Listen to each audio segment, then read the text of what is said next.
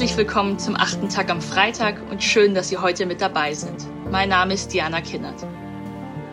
Als ich mich vor einiger Zeit an einer Debatte über Nachhaltigkeit beteiligte und auf grüne Wirtschaft statt Verzicht setzte, wunderte sich die Politikwissenschaftlerin Ulrike Gero. Sie verwies mich auf Matthäus 6,19. Häuft in dieser Welt keine Reichtümer an. Du sollst nicht horten. Was war an Verzicht links? War er nicht urchristlich? Ich war vor allem als Mitglied der CDU angesprochen. Was heißt das C in CDU für mich? Heute denke ich, mein Glaube ist geheimnisvoll, nicht sagbar, er ist nicht in einfache politische Aussage, schon gar nicht in Kampagne zu übersetzen. Das würde Glaube nicht gerecht, im Gegenteil, es verzwergte ihn zu bloßer Kampagne. Vor über 3 Jahren begegnete ich einer Frau, die diese Haltung in mir bekräftigte. Lisa Catena ist Schweizerin. Sie ist Komikerin, Humoristin, Satirikerin. Sie moderiert eine Satiresendung.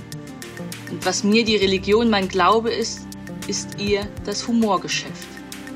Denn auch Lisa Catena beobachtet ein seltsames Rollenspiel.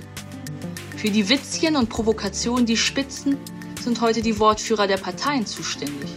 Und für das ernste Wort, das Anständige, die Satiriker. Lisa Catena hat nichts mehr zu lachen.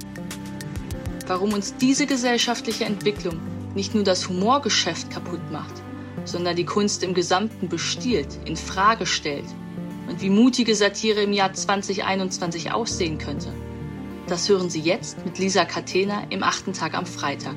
Viel Spaß!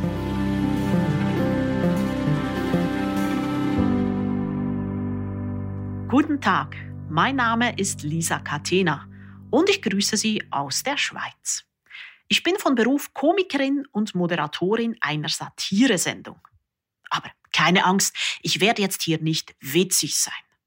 Humor ist ja längst nicht mehr Sache von uns Komikern. Das Lachen haben wir Leuten wie Armin Laschet überlassen.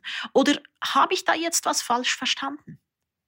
Im Ernst, wissen Sie, was mir auffällt? Als Komikerin habe ich nichts mehr zu lachen. Die Rollen haben sich getauscht. Für den Humor, also die guten oder auch weniger guten Scherze und die Realsatire, dafür sind heute die Politikerinnen und Politiker zuständig. Und für die ernsten politischen Reden und den moralischen Kompass die Satiriker. Es ist alles sehr ernst geworden im Humorgeschäft. Oft frage ich mich bei Satiresendungen im Fernsehen, ist das jetzt noch Humor oder einfach ein Leitartikel auf 2 Beinen? Ich kann mich an Zeiten erinnern, da hatte man als Satirikerin ein großes Ziel: lustig sein.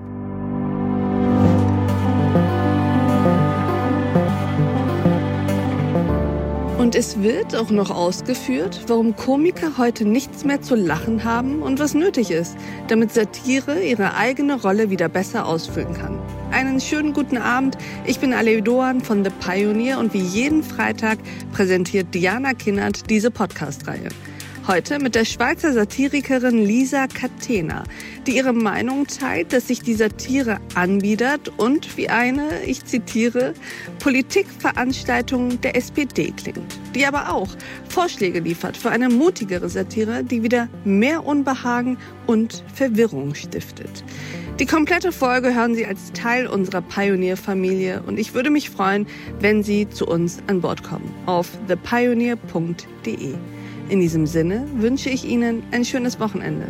Ihre Alev Doan.